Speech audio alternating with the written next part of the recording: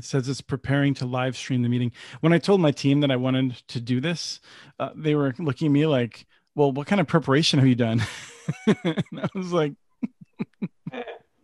we'll just see what happens. It'll be fine. What could possibly go wrong? Yeah. Well, if nothing else, we'll have a fun conversation that we'll then later upload manually to YouTube and strip the audio off of. Yeah. So welcome to Connect This. We're aiming for sort of serious conversations. And so I wrote down a little intro because I wanted to make sure I covered a couple of bases of what we're trying to do here. And the idea in my mind is real conversations about proving internet access, improving, and a panel with people that have different specialties talking about current issues in broadband, ideally some fun. And from my point of view, I always hope for some good arguments. So we'll see if we can root around and find those. I kind of feel like we're not going to trash the clean tag just for the sake of doing it, but it might happen. So for viewers to have the right expectations, this is episode 0. We're experimenting. We're going to learn some lessons. And then in coming weeks, we're going to, as we iterate the show, we'll be adding the ability to do live comments and watching on the live streaming. But today we have 3 panelists, as well as me, Christopher Mitchell.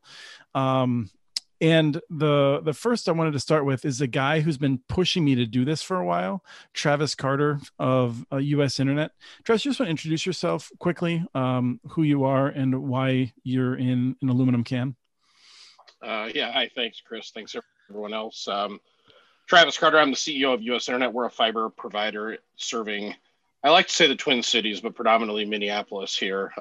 We're in our 12th season. And the reason I am stuck in Iowa is Minneapolis decided to get tremendously cold and snow a few weeks early. So I was in Indiana and said, well, instead of going back and freezing, why don't we hang out in Iowa? And I'm not sure if this was the best choice, to be honest with you, but here we are sitting. The Wi-Fi's terrible. My LTE cellular thing, I might run out of bandwidth at any time, at any moment, and drop off. Has been ridiculous. So tomorrow morning, we're packing up and heading north. Excellent. Well, Travis, I think people who have followed my work have seen you do various interviews with us, and I'm really glad you can join us from the road. I want to introduce Kat Blake, who I worked with at Next Century Cities and who's now with at CTC, a company that many people know because of Joanne Hovis's work around the country with the Coalition for Local Internet Choice as well. And the thing about you, Kat, that I thought would be useful noting is that you made a really bad decision to re-sign your lease in DC when you can work from anywhere doing the work that you're doing. So here you are stuck in DC as we talk about how bad the weather is. I'm going to make fun of you for being in DC. Yeah, that's a bold choice. Thanks for having me, Chris. I'm really excited to be on this inaugural experimental episode. I am DC based, but after my 70-degree hike on Saturday, I'm not feeling too bad about it. So thanks for having me. Boo, boo. And then we also have Carl Bodie, the longtime tech writer, who's frequently found at TechDirt and Vice's Motherboard. Carl, I can't believe it's been a year since we were on a show when we did my podcast last year. I was just looking it up to remember how to pronounce your last name, and I was like, it's a year ago. It seems like it was yesterday. This has been a strange one, hasn't it? It's Bodie. Bodie. Yep. Yeah. No, I think I got it right. So this is, I mean, you guys are the kind of panel that I want to have on every show, people with a lot of experience doing different things and at least that much personality as well. And so I know that I can get that from each of you. And for people in the audience, tell me what you think. You can send me a note at broadband@muninetworks.org. We're going to talk about a couple of different topics and aim for about 45 minutes or so. And we're going to start with, I was going to throw this to Travis to start with. And this is the Project Overcome from US Ignite, which is a group that really focuses on driving high bandwidth applications and really helping to make sure we're rolling out high quality networks around the nation. They've done this interesting program in which they're asking for applications from communities to show how they can rapidly connect a lot of new people, whatever technology they want to use, but also whatever, approach they're going to use in terms of organizing themselves. And so I'm sort of curious, like how you react to this program and implicitly, what would you do if you had someone writing you a check just to do something interesting to get a lot of people online? Well, it's a timely question, isn't it, Chris, since our last dinner/lunch we had together, where we had access to some cash and we tried to come up with a project. And I think what's interesting about that statement is the rapidly part of it, is how do you rapidly deploy bandwidth in any significant capacity without having some of the fundamental pieces? So do we have, is it going to be a wired connection? Is it going to be wireless? Do we have access to egress or internet that we can disseminate to that area? Do we have access to hardware? Let's not take, at this moment in time, this stuff just doesn't pop out of the air. You have to have it. And some of the lead times on some of this equipment is 6 months or longer. Then do you have enough client devices? So it's a challenging exercise to do anything rapidly. Then if you overlay it in any major city, then you take into consideration the incumbent elements of trying to get something approved. And again, let's say that people are out of their offices, or you're a new entrance into the market. They've never heard of you before, so you have to go through some sort of bonding exercise. So I would just say there's two questions I have to this article: is what do they consider rapid? And B, what type of bandwidth do we consider appropriate or acceptable? As I sit out here in the middle of an RV park with limited capacity, it's terrible, to be honest with you. So we've got to solve those two type of questions. If rapid is a year, okay, that's one way. And if bandwidth is 10 megabit, well, then those are two relatively easy things to do. If you're going to lower the timeline or increase the requirement of capacity, well, you've made the problem exponentially more difficult. Kat, let me ask you, as someone who's worked with a lot of communities and try to get a sense of how they're organizing, does this move the needle? Definitely. I think any program that offers capacity is moving the needle, because both staff capacity and money capacity, budget capacity, I think is something that all communities need right now. And that's often where push really comes to shove. When I was brainstorming around, what I might dream up in response to this, I think I went in a little bit of a different direction.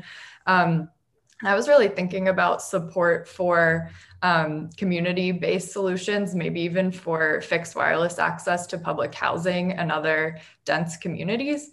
And the reason why I was thinking about that is because I think one of the many things our current situation has exposed is that there are so many flaws in adoption of, a lot of low-cost programs that exist that we, to some degree, knew about before, but are really understanding now that sometimes even when the cost of a low-cost program is covered, that doesn't result in high adoption. And that can be for a whole variety of factors, including, credit check and eligibility requirements. And so when I'm thinking of how we can overcome some of those, big barriers to getting people online, I think community-based solutions, I'm thinking along the lines of NYC Mesh, where, you're being, things are being deployed by your neighbors. It's pay what you can kind of option. I think that's a solution to a problem that we're not thinking as much as we should be about right now. Carl, how much do you hate this? I'm just kidding. I line pretty closely with what Kat's saying. There's no silver bullet for any of this stuff. There's a bunch of very highly localized niche solutions that are going to be required after you push fiber to as many and as far as you can in all these areas, which we're not doing. And like she said, $1 million goes a long way in getting all these discordant groups actually working together into one wheelhouse where they can discuss and debate. And, I'm assuming I can't use the $1 million to buy off politicians to get them to stop making broadband a partisan issue, right? That's off the table. We'll be talking about that next, but that would buy you a state legislature, I think. I mean, $1 million is still a lot in a state legislature. I think it would go a long way.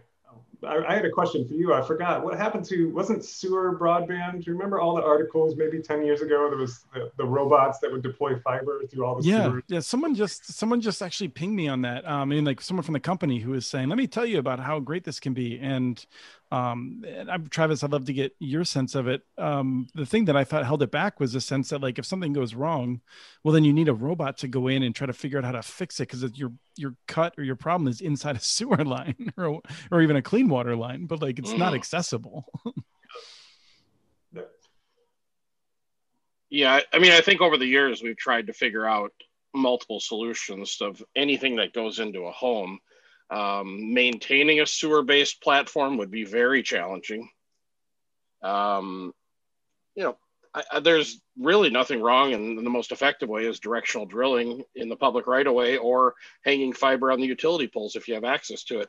It's just doing it has always been our biggest challenge, as we've talked about this for the last, 10 years, Chris?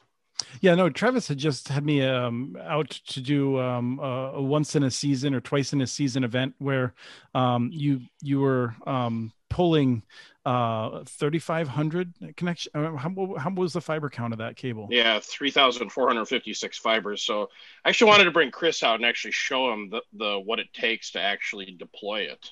And I think it was pretty eye-opening to actually see the amount of labor and the cost and the time and the effort. And that's to serve, a relatively small area of a major metropolitan market. But if you take that as just a small sample and then let's multiply that out towards, what we're trying to accomplish, because at the end of the day, if we can get fiber deep into the neighborhoods and deep into these buildings, then that's the solution. Yeah, I imagine, watching your guys splicing all of those cables over to the local networks, you can't do that inside the sewer pipe, right? I mean, boy. And there's so many things that go wrong that like you just can't anticipate. I just feel like inside the sewer seems like someone who doesn't have a lot of practical experience making a joke. Almost that I assume you're in the field guys would just love to joke about that. Well, imagine turning off somebody's water or electricity, but then telling them, no, we got to turn your sewer off for a couple of days while we fix this fiber cable. Not sure that's real practical. And I don't know who I could ever get to work on that. Sometimes when we bury the fiber too deep, like 4 feet down or 6 feet down, my guys complain about it. Imagine telling them going into a 2.5 foot sewer main that's gushing at full speed because Susie isn't getting her internet. I'm not sure they'd be too excited about it. Yeah. I mean, I view this as a great opportunity. I mean, I look back at the work that you and I did, Kat, and I feel like one of the greatest hurdles that we have is having these conversations at the local level. And what I love about this US Ignite approach is that it rewards communities for having these conversations to start thinking about how they can deploy these solutions. Well, Chris, can I ask a question as a group? Maybe this is one of the things for episode 0. Yeah, sure. I just want to hear. Hold on. Let me just ask Kat to answer that quick, and then. Sorry.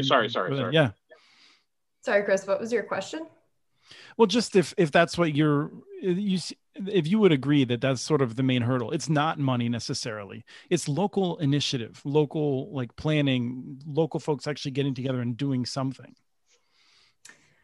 I think that's true. I think it can be difficult to, at the local level, coordinate a specific response that results in action items that can turn into a plan.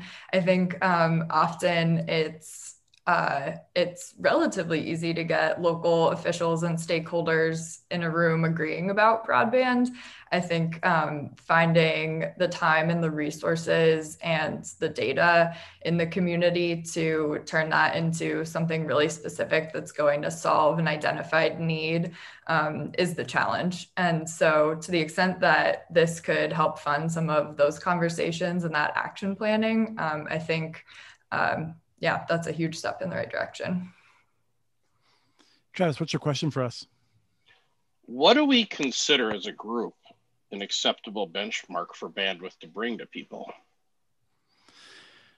I feel like it's a really good question. And I'll say, I feel like I'm low compared to other people. I would guess Kat and Carl may come in above me, but I feel like, a connection that's like 50-10, which is what Canada is targeting right now, to me seems reasonable as a kind of minimum that we should be getting out to folks. And I'm not saying that you can do everything you need to.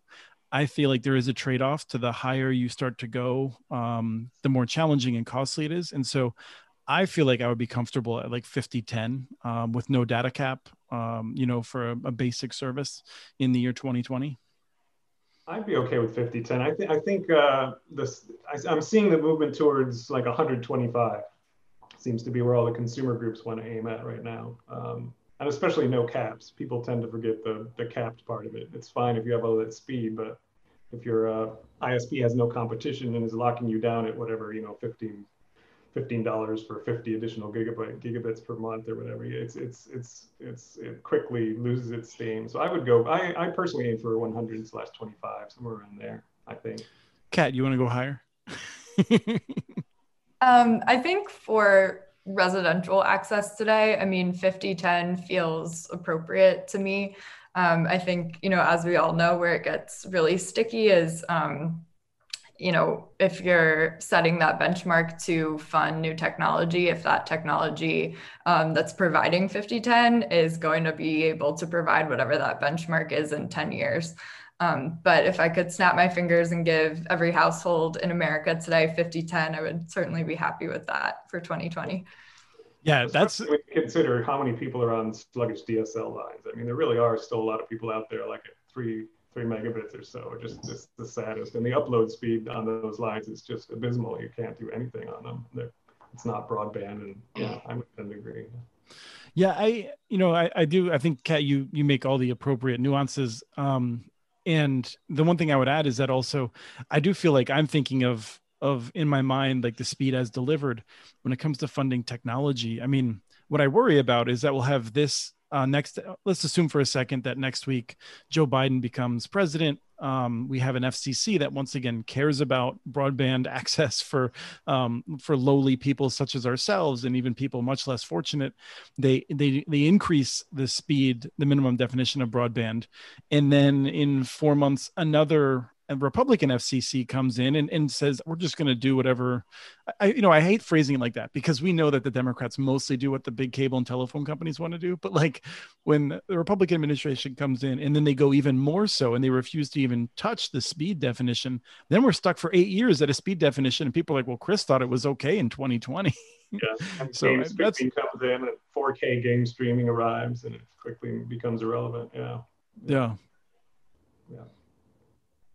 So let's move on to the next topic, which is this continuing trend, which I feel like, Kat, I'm sure is heartwarming, that we're continuing to see more states limiting access to broadband subsidies to municipal networks, so that only folks like Travis can get access. Although Travis doesn't even hasn't even applied to those programs. So we don't apply. Yeah, we don't get access to it. Yeah. So, really, it's for the big cable, mostly the big telephone companies, but sometimes the cable companies like in New York and Massachusetts. But what are your thoughts about this? We're seeing now Michigan has set up a broadband subsidy program, and Virginia, a state that you're familiar with, they have abandoned any hope of getting rid of existing barriers to municipal networks for this year, it looks like. Yeah, certainly heartwarming. I think the war on munis is one of the only constants in my life right now. But I think it's always disappointing to see, but especially now as we're all really facing the reality of what it means to be left without access, and that even, seeing what that means for families across the country isn't resulting in politicians moving the needle on some of the nuances here. Something that stood out to me about the new Michigan legislation is that I wasn't familiar with this until about a week ago, but that a municipality can't even use that funding to build and own its own infrastructure to then lease out. And to me, that's really the smoking gun there, where there's a huge gulf between, policy that has the intention of creating an environment for private sector competition and policy that is designed to protect monopolies.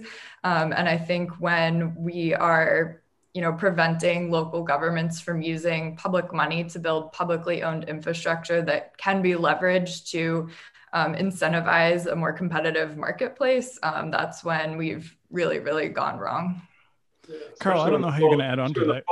Especially when the polling consistently shows that the public wants this stuff, and it's a bipartisan support. It's not partisan. It drives me crazy to see these things broken down in these state houses as a partisan issue, and it's simply not. The public, it's like net neutrality. The public liked it.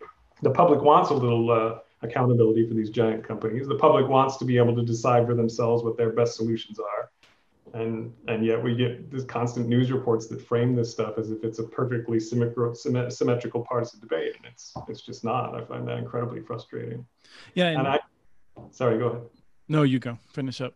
I was under the impression that, it seemed like 5-10 years ago, Google Fiber kind of highlighted some of this stuff. The attention Google Fiber was the free press they were getting in all the newspapers was highlighting these state bans, which when I talk to people, they still don't really even understand they exist.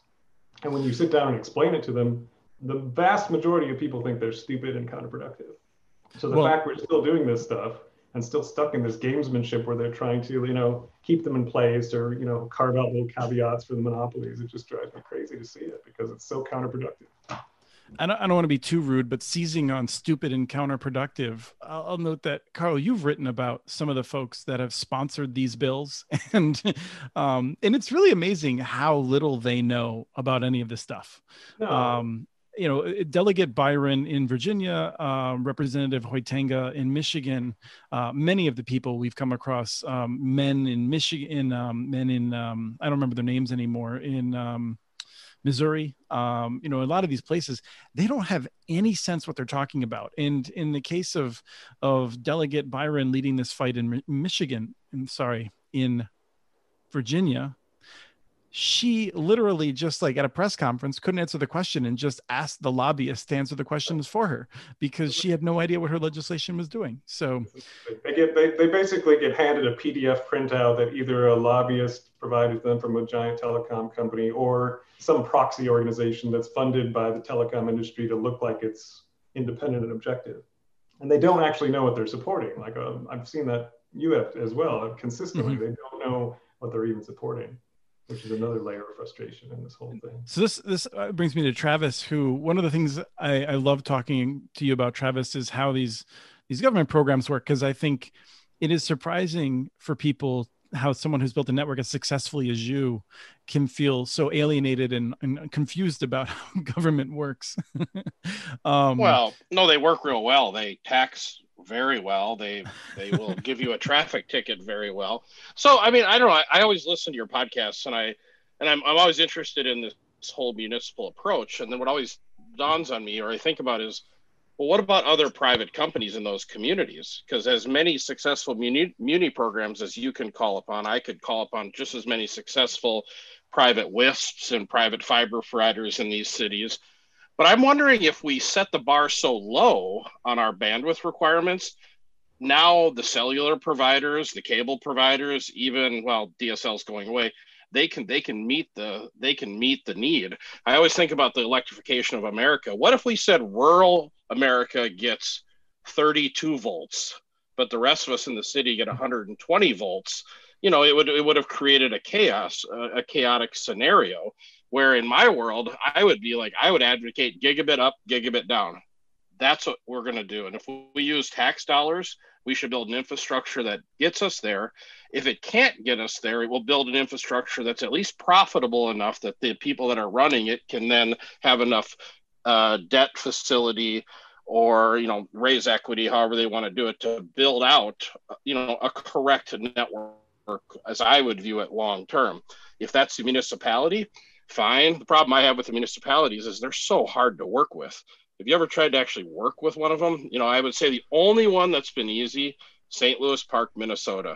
And Clint, I'll give you 2 thumbs up. But as far as the practicality of dealing with it, I would rather build my own network than try to understand the quagmire of government.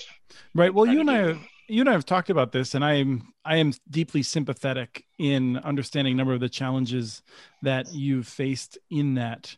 And I think that there are different levels of government there's different approaches, and they're better at some things than others.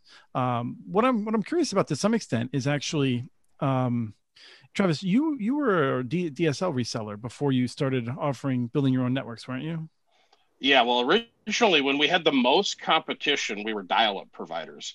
So there was 100 and let's just say 150 dial-up providers in the Twin Cities back in 1995. There's one of them left today. That's us. In the intro, in the middle, we got on with the low band DSL offering from CenturyLink. Oh, that was a nightmare. And we offered so that's my that. question. That's my Yeah. question then, exactly. Like, so if your choice is between working with government to some extent with all of its flaws, or working with CenturyLink or Quest at the time and their DSL experience, Yeah. like, is this just like the worst decision I'm posing you with, or do you feel like one's better than the other? No, I'd take CenturyLink because they have a Really? network. Yeah, because I could turn Well, customers okay, on but that's not today. that question. The question is more like one of just like who's like more incompetent and hard to deal with. Ooh. Well, now hold on. It took me 6 months to get my driver's license this time around with the government, so I'm a little jaded on that front. I toss up, I guess. You know, it's you ask me all the time, how do we get so many customers? Just don't be difficult. And the incumbents, and you know, I guess Minneapolis isn't bad to deal with because we only have to deal with them for a little bit, the permit. But as far as utilizing their infrastructure, we use none of it. You know, it's of anything that they've had. Now, obviously, we use the right of way and that type of stuff, but we're overbuilding the whole network in a major NFL city. Now, if I had the luxury of being in a small town where some of my friends are, they even have it easier than we do because small town works a lot different. All right, Kat's the mayor, Carl's in charge of, you know, the right of way. We just all sit down. You know, you're in charge of sewer, Chris. We'll disqualify you. You know, and we just all sit down and we figure out what we want to do because we're all neighbors. We probably went to school together. You know, we know each other in the common good. But the bigger the city gets, the more challenging it gets. And honestly, the only time I hear from politicians, God, I hope this doesn't get viewed very much, is about a month before they're due to be reelected. I hear from everybody. Down to city we go. Why? You know, oh my God, what's going on? You know, the digital divide. But then after they get reelected, hey, I got a few years. I don't have to deal with them. So I would, this is something, Travis, I think you'll be back on and we can talk about some of these years. I just want to say that I don't want to, my friends who work in government, I don't want to categorically accept that local governments are that hard to deal with, but I will absolutely grant you that the larger the local government, the less I want to deal with it myself. And again, I have a very small view on what I deal with. It's just, but it's the reality of, because you have to ask yourself, just why aren't so many people becoming municipal providers? I would ask you the same thing. Those 150 dial-up providers we had in 1995, why aren't they building networks in towns today? Yeah. Well, let me ask you, let me ask Kat that question. Not about the providers that were driven out of business by a combination of fierce monopoly lobbying and bad government decisions from the Clinton and Bush administrations, but the earlier question of why are local governments doing this? Why are local governments building their own infrastructure? Yeah, but also like, why is it necessary? Like, why aren't the other companies that Travis loves stepping up? Sure. I think, you know, my big picture answer to that is ultimately, you know, a provider's decision to build or upgrade in any market is, you know, the result of a calculation of a lot of different factors.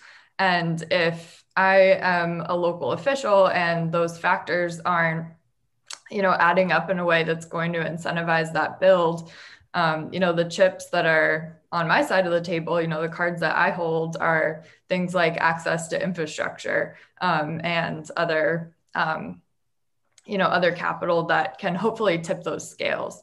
And, you know, to your point, Travis, I think it's important to consider if your own processes and policies can, you know, then tip the scales again in the other way. And I think that's an important part of the calculation of thinking about how to make yourself a good partner. But I think the best case scenario is that you invest as a community in those assets that can hopefully incentivize, you know, a build out that might not otherwise make sense for a partner. Yeah, I mean, that's something that I think Blair Levin talks about is like, let's change the equation because it's not working out. But I just want to throw the same question to you, Carl, in a slightly different way, which is how a reporter put it to me today, which is like, why is this a problem? Like in Chicago, like literally, why are the people that aren't connected? How do you answer that? I'm biased in this because I spend so much time writing about the giant monopolies, but I legitimately believe that in most of these instances, it's the giant monopolies that have erected all kinds of regulatory headaches, burdens, costs. I mean, we literally let monopolies write state and federal telecom law. And I'm not sure what we expect the outcome of that situation to be when Comcast's primary interest is in protecting its geographical monopoly, and AT&T's interest and Verizon's interest. These guys are literally tethered to our intelligence apparatus. They're too big to fail. We have government that refuses to hold them accountable for pretty much anything ever. I mean, once in a while they get a little wrist slap 7 months after they've done something wrong, and the fine that's like 1% of what money they made off of whatever they were doing. And government. Watch Mississippi right now, right? No, that Mississippi thing, exactly. AT&T consistently getting all these subsidies and then spending it on whatever or nothing at all. And who's going to hold them accountable? Nobody. So I mean, they're very powerful companies. In a lot of these areas, they really dominate the scene. And when you've got government working against you in fealty to a deep-pocketed monopoly, you're already you're already climbing uphill. I think these local areas, and I think COVID is going to amplify the urgency here with everyone learning and working and worshiping and playing and socializing at home. I think the dynamic here over the next 2-3 years is going to change pretty sharply if we're in this for a while and we're looking at a slow economic recovery, which looks like. I hope so. You and I went back and forth on this, and I think, Kat, you touched on it earlier. I can't get over how little broadband is playing in this election. Now, I think a part of that is because Donald Trump is the election. I mean, I think people in city council in small towns are running against or for Donald Trump effectively. And so it's kind of drowned out everything else. But I thought broadband would be a much bigger issue. And not only that, I thought states would have done something by now. California didn't do anything on broadband. Like I'm kind of gobsmacked by that. I was just writing about this exact subject last week, and I started looking in. I was going to write something about how COVID had changed the equation, and politicians are taking this more seriously, and it's not just empty lip service. And then I found I think 4 races where people had made broadband even a meaningfully decent sized part of their platform. It's still like Travis said, it's empty lip service in election season, right before election, and then there's so many other problems in this country. It just disappears completely, and nobody. We get back to complaining about why Comcast is $100 a month for capped service that cuts out twice a day. Just a cycle we're trapped in. And I'm really hopeful COVID, I mean, of all that we get anything positive out of COVID, it would be nice to see it light a little fire under this problem and change the dynamic that we've been stuck in for the last 15 years or so. So let's move on to the last topic. Sorry, Kat, you look like you're going to jump in. Yeah, I would love to. I think just in regards to how, broadband has or hasn't been a focus in this election cycle, I think what's difficult about that is, to us, there are so many differences between the two platforms when it comes to broadband, but I think that's really difficult to convey. I think a lot of those differences are in the nuance at the level of conversation that would happen at a debate or in the mainstream media. Let me challenge you on that though, Kat. So, sure. I mean, it's different everywhere, but let me know how you respond to this, right? So in Minnesota, literally the people calling for the broadband program to get more money are Democrats. And the person, particularly when Republicans were in control of the House in the previous cycle, who stopped that. And they stopped it because I think in 2017, Chairman Pat Garofalo, who represents my parents, oddly enough, said that we didn't need to do this because in the next year, a wireless solution was going to solve all of this for rural Minnesota, and we didn't need to put any money into it. The head of the Senate Majority Leader at the time, I think it was, but it could have been in the House. It doesn't really matter for the perspective of the people we're talking about. He literally said, satellite is good enough for my grandma. And yet the same people who are putting broadband as a high, they're the ones that are sending these Republicans into St. Paul. And so I don't know if it is as small a difference as you're suggesting. I feel like people just aren't paying attention. And maybe that's the case. I don't want to give voters, not the credit that they deserve. But I think at the really macro level, especially, if we're talking about the two presidential candidates, I'm trying to imagine, Joe Biden at a debate calling for more money for rural broadband infrastructure. And, in the 15 seconds of airtime that gets, Donald Trump says, how about the hundreds of millions of dollars I've put into Reconnect? And we're done. If that's the medium that we're talking about. No, it's a very good point. Yeah. And I think that there are some cases in which, the actions of politicians at the state level are clear, and it has been made clear to constituents that, broadband's not a priority. But I also think in a lot of cases, it's just true that often broadband at the high level is bipartisan. And so it's really difficult to dig into politicians for failing to make that a priority, I think. And if anyone has an idea of how we can change that conversation, I'd certainly love to hear it. That's just my read.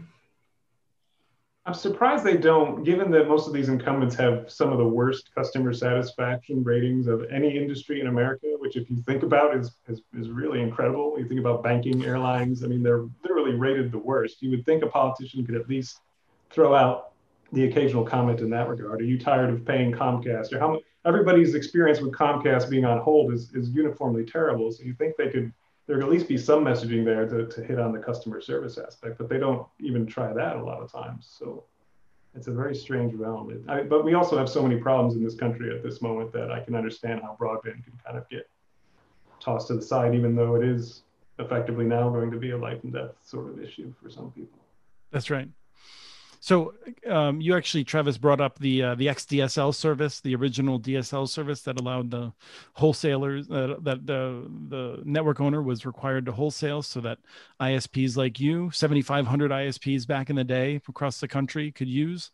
AT&T is phasing that out. And it's a bigger issue in rural America where tens of thousands of households have no other option, where people will be forced to upgrade where there's a better service available. And I think I really want to salute Public Knowledge, Harold Feld, Jenna Leventoff, others who have made this issue connected it to the IP transition in DC, which kind of gets to this issue of like, if the internet is so important, maybe we should have a process for transition rather than just telling people they're done with that service. But I don't know where we want to start on this. I just felt like it was worth commenting on. So does anyone want to jump in to talk about this, the beginning of what will be known as, I think, the DSL kill off, as Verizon will follow suit shortly? My problem with all of this is that AT&T has received so many countless billions of dollars to upgrade that network. Like, we've literally paid them several times over to accomplish this. I think that tax cut gave them an estimated $42 billion over 3 years alone. And the repeal of net neutrality, the repeal of privacy regulations, and this is just federal. We're not even touching on state. We're talking billions upon billions of dollars. Yeah, that's not even E-rate. Yeah, E-rate goes still further. Yeah, both of those mergers, DirecTV and Time Warner, were predicated on the idea that, part of this is we'll push fiber to more people. And I think, 28% of AT&T's footprint has fiber at this point. Not even, though. Let's be clear about this. AT&T is one of these companies that, like CenturyLink, Travis, I think you've done this work. AT&T is even worse in terms of like connecting this building and that building, and then everything in the census block is viewed as being connected, but they're not. So, like that 28% is premised on the total population of people that live in census blocks where the fiber is available. And so I would guess we're probably actually looking at 20% or so because so many people are in census blocks where they themselves cannot get service, but others can. So I think it's even worse than you're stating. Yeah, definitely. I think in rural areas, that one report, the NDIA's report on AT&T's fiber penetration, was like 6% in rural areas.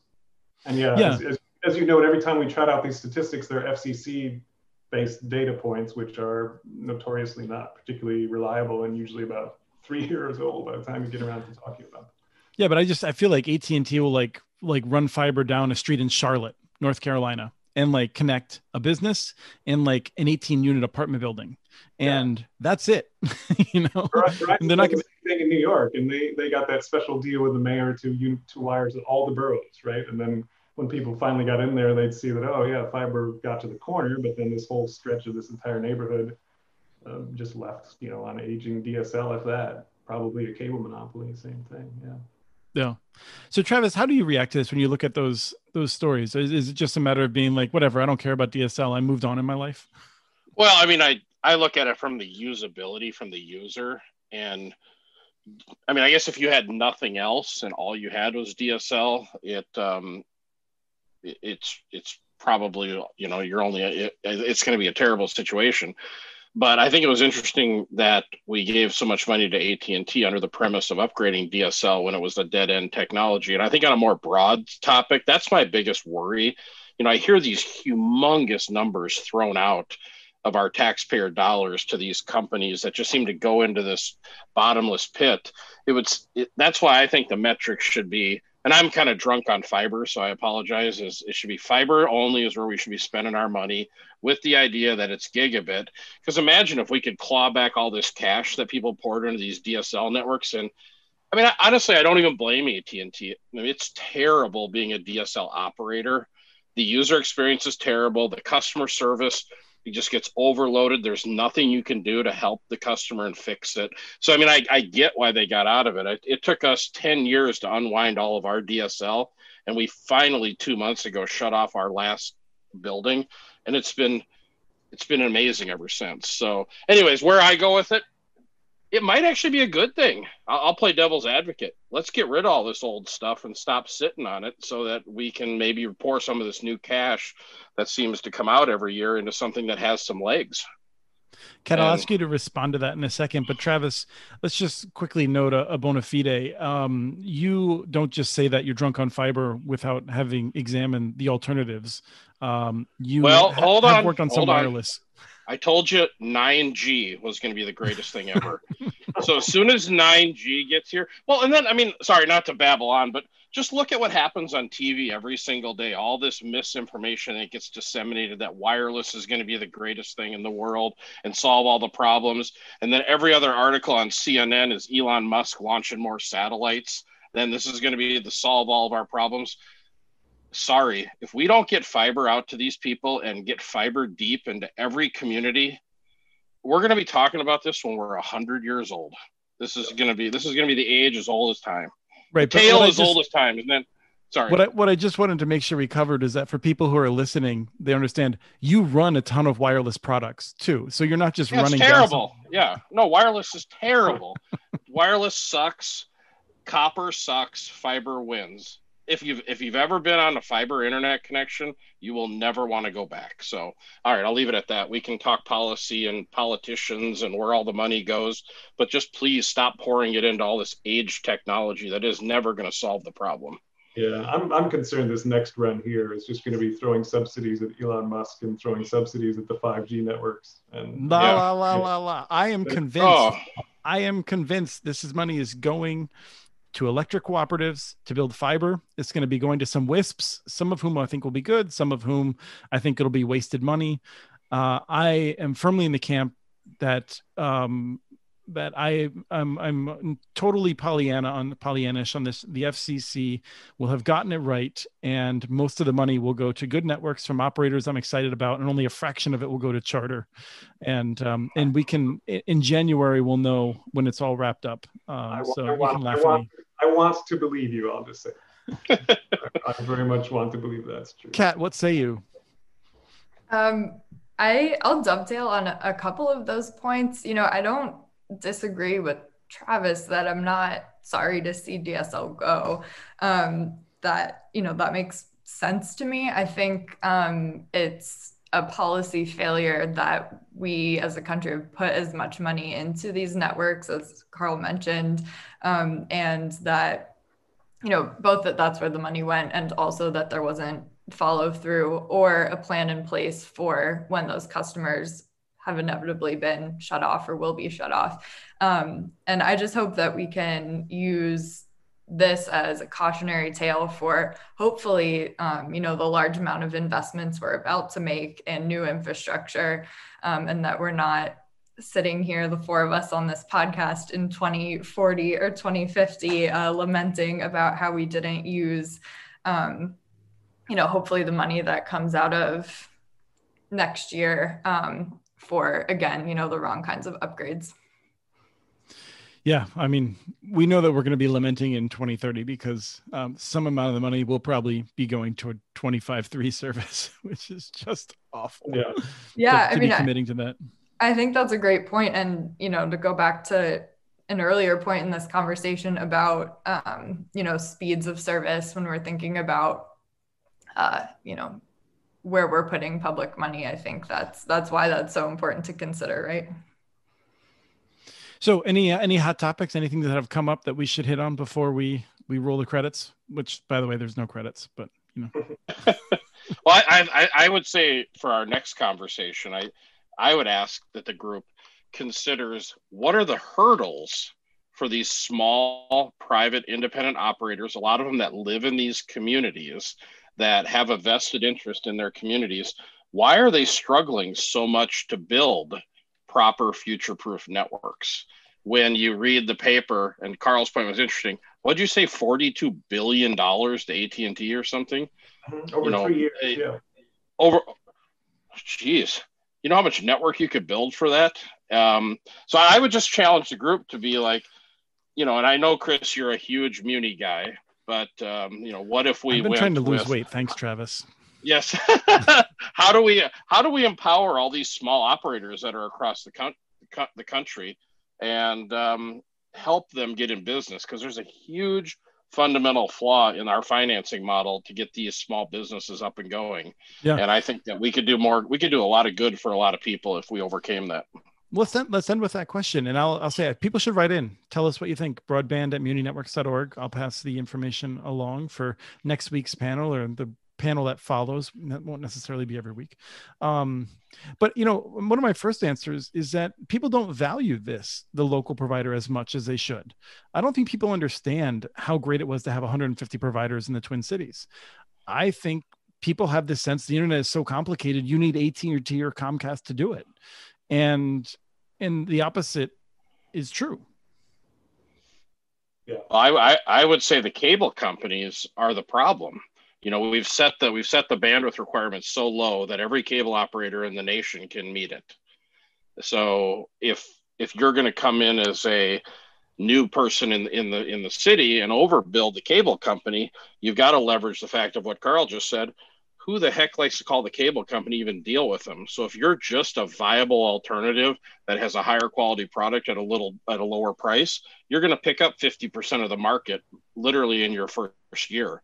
The problem is gaining access to capital. The cable company that you're competing with, they've got all the fancy lobbyists and all the fancy people that can go out to Washington and get it. You don't. You're just Chris Mitchell standing there in the middle of Mitchell, South Dakota, trying to get your network going. You don't know how to fill out this like reams of forms and government documents. And then, you have no idea how to do it. So I think there's a huge missed opportunity here for thousands of operators across the country. Yeah, and it would be nice if some of this subsidy money goes towards building better frameworks that get all of those voices talking, that aren't just dominated by an AT&T and Comcast lobbyists, that gets everybody at the table. What do you need to make this simpler? How could we change the existing framework to make it simpler? And I know those conversations are going on, but there hasn't been a great federal frame built to make that happen. Oh, it's scary. If you're a small operator with 400 customers out in the middle of nowhere and you fill out one form wrong, what do you have, the government show up at your door and audit you for the next 10 years? They're going to kill you. So you just don't even want to deal with it. Yeah. There's a part of me that wants to defend government just for the sake of, I think there's a lot of hyperbole about how bad government is. But the other part of me is just like, yeah, but we all know that those small companies are the ones that get audited. AT&T never gets audited. No, of course they don't. They have a whole audit. Yeah, AT&T can fight it, and the smaller operators can't. They can't battle it. they can't So, afford to. so Kat, let's get back to that. And sort of, it's an iteration on a question that I'd asked before. And apparently these episodes are going to be an hour long because I can't hold anything to 45 minutes. But what is the barrier? Why aren't you seeing, smaller ISPs just marching up and down major urban streets connecting customers? I think that's a complicated question. One thing that I'll offer that's been on my mind a lot lately, and I think touches on, the conversation we were just having, is I think I'm really anxious for us to rethink how we structure federal and state funding programs for broadband, kind of like top to bottom. Like I want to rethink how we set eligibility requirements and eligibility for service areas, and the way that the programs are administered and what the application process looks like. And I struggle with this a little bit because I think that there should be rigorous due diligence when we are deciding who to give public money to. And I don't want to suggest that we swing the doors open to anyone who can fill out a Google form to receive federal funding. But I do think that the process might be an improvement. What's that? Sorry, I'm a jerk. It might be an improvement to do that. Go ahead and finish your thought, please. Sure. But I do think that the way these programs are structured makes it really, really difficult for a lot of those smaller entities that could really benefit from the funding to even have the resources to be able to access that funding. And I think in a way that perpetuates the system that we have today. And I don't know what it would take for us to rethink that, but I really hope that we do. I want to expand eligibility and rethink the process. And I think some of that could look like, more technical assistance programs. That could be an antidote to, instead of really simplifying the programs, I think we could simplify them a little and then maybe supplement with technical assistance, either a first round application to get you through some hurdles, or other assistance filling out applications, because the way they exist right now, I think it's really hard to successfully apply for and receive federal funding. And if we could level that playing field, I think we might be in a different situation. Yeah, no, I think I would like to amplify. I think you said that earlier too. The encouraging local planning is really important. We need more local involvement in this. One of the things I hear from folks is like, we need more federal money. We need to change how we get it. And when I hear that from people on the ground, my first thought is always, okay, let's just assume there's a great program available now. Who's going to apply from your community to get it? Like who's ready to do that work to actually, like Travis said earlier, I mean, not to put a bow tie on everything, but not to tie a bow on it, I suppose would be a better way of saying that. But what Travis had said, like, who's going to be the one to figure out the supply chains to make sure you get all the equipment you need? Who's going to be the one to interface with Travis to get him to get on his list of projects in 8 months?